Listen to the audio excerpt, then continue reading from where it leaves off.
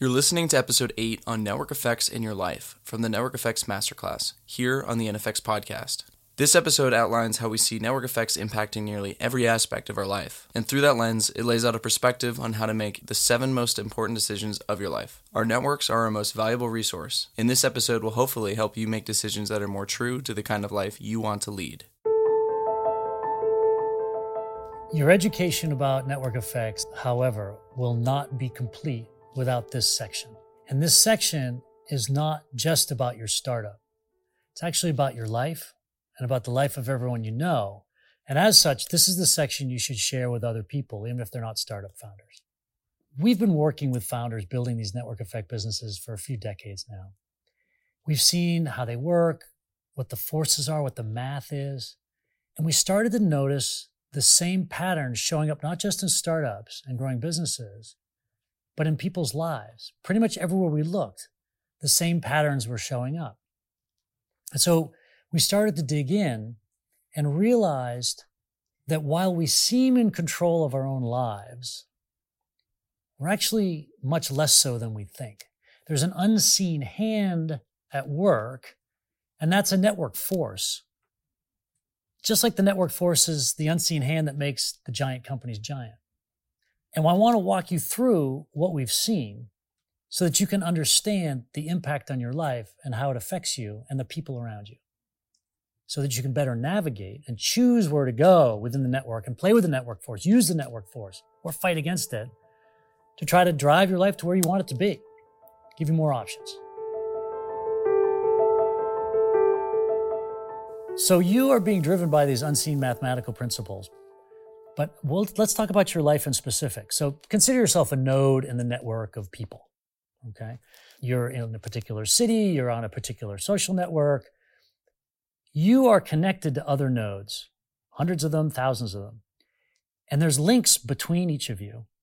And on those links travel a whole bunch of things.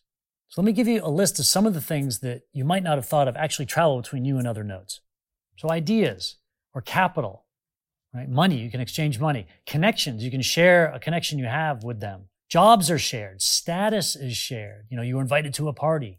Aspirations are shared. If you share your aspirations and your dreams, monkey see, monkey do, right? Other people will start to think like you do about what they should be doing with their life. Language is shared. If I use a word like Web3 instead of crypto, then you might start saying Web3 instead of crypto. This is how language evolves.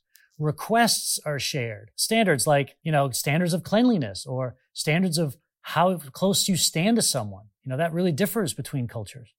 Expectations are shared. What you expect of each other, what you expect of life. Affirmation. You give each other affirmation. You share belonging. You might share real estate. Someone can come and stay in your apartment. So many things are shared between these nodes that you think it's just sort of living, but these are actual mathematical values that are being shared that cause you to decide to move to Cleveland or to move to Seattle, or what to do with your life, or which job to take, or which school to go to, or who to marry, right? It's all in the interactions. It's almost as if you're walking around with a dashboard in front of your face, giving you data, and you feel like you're in control, right? You feel like you have free will and you're making your own decisions, and you are, but you're making those decisions based on whatever data is in front of you on your dashboard. Who's putting that information on your dashboard? Your network. The network you were born into or that you moved to, who you work with, who you went to school with, they're the ones putting that data on your network. And then you make the best decision you can at that moment. So what we've seen is that there's about 7 crucible moments in your life where you're shifting networks. And therefore, you're shifting what's going to be put on your dashboard. And thus, shifting where your life is going to go. And so if you can more consciously make the decisions about which networks to choose as you move through life, you will actually be impacting what data you're getting on your dashboard and therefore your decisions and how your life ultimately ends up. And the spooky math actually extends to a much more tangible example, like how many people you have at a dinner party. If you have 6 people at a dinner party, it feels one way. As soon as you get to 8 or 10, it's a very different dinner party. So most dinner parties end up being about 6 because it's based on how many one-on-one conversations, how many links between the nodes you can have at the dinner table. There's actually a formula that you can use that actually allows you to see how social interactions play out. And you're just walking through your day thinking you're just being a human and talking. But in fact, there's math driving how all those interactions take place. It's crazy, right?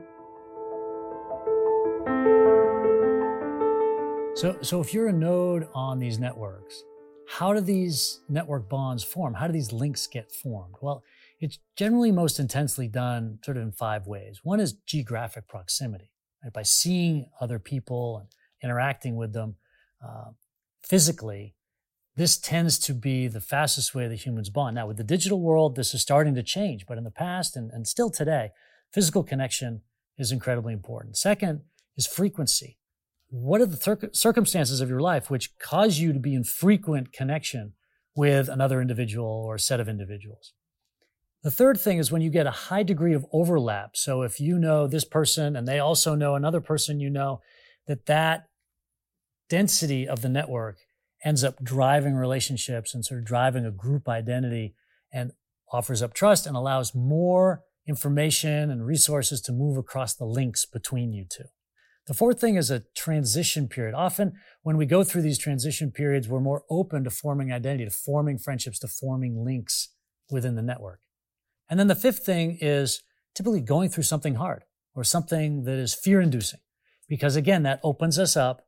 We have new experiences, and then those new network links have a chance to form. And as Stanley Milgram discovered in 1967 with his study of sending around letters, that there's only about 6 degrees of separation between any 2 humans on the planet back at that time. Now, with the internet, we're probably closer to about 3.5 degrees of separation between people. But the point is that we're all related in some way or can get connected in some way, and that data can flow, that information, onto your dashboard to help influence your decisions and how your life goes. So you want things from your network. You want this information on your dashboard. But remember, your network wants something from you too. There's a push and pull, right? Remember in Star Wars where, Luke Skywalker says, "Oh, I could feel something." And Obi-Wan says, "Oh, welcome. You've joined the Force." And Luke says, does it obey my commands? And Obi-Wan says, "Yes, it does. But it also commands you. It also influences how you behave." And it's the same thing with your network force. This is what we're talking about. Many of the puzzling things you see other people doing are not because of them, but because of the network wanting something from them. And that's going to be true for you too. Where do these networks form? They form basically on 3 layers. One is the physical layer of your city, where you live, okay? Who's in your apartment building? Who's in your office? You're in a physical space. You are put together with other nodes in the network and connecting with them because of the physical topology of the world. And that itself is sort of a network fractal thing that's evolving mathematically by itself, and you're in it. On top of that, you have your social layer. Who do you know? Who's your family? Who are your friends from school? Who are the friends? Who are the people you go kayaking with or whatever? These are now your social layer, and they are another network, and those networks form more network nodes. And then the last one, the newest one in the last 30 years has been the digital realm. There's a whole lot going on that we're just beginning to explore, and it's going to play out over the next 200 years, which is that third layer of where you are going to be getting information on your dashboard. We are going to finding your network nodes, okay? You have to understand the structure of your brain is also mathematical, right? So we as Homo sapiens, we have been so good at bonding with people that we've made huge packs and survived, and now here we are. Well, it turns out that 150, it's called Dunbar's number, is about the limit of names you can know, relationships you can have. And so humanity existed in groups of 150 quite often, and you'll see corporations break themselves into groups of 150 for this very reason. Then within that, you have concentric circles of intimate. So you might be intimate with 3 people and be close friends with 15. And these numbers tend to be persistent throughout cultures across the globe. So these are the mathematical limits of the human brain in terms of its social interaction. So let's go through the 7 crossroads.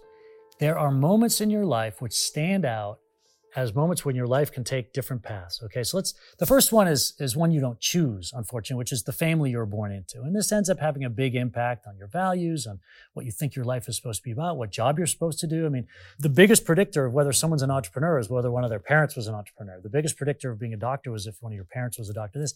The biggest prediction of what religion you choose is based on which religion you were born into. So This is not, however, of your choice, but realize that you've been plopped into a network and that is exacting its force on you very strongly, and that you need to be able to choose what you like and don't like about that network. And that's all it is a network. The first time you might have a choice about your network is probably when you go to high school. Okay, because when you go to high school, that's where you get your nicknames. That's where you start to really develop your identity in your teen years. You're physically merged with a lot of people. You interact with them frequently. You're going to build a lot of bonds, or you potentially could.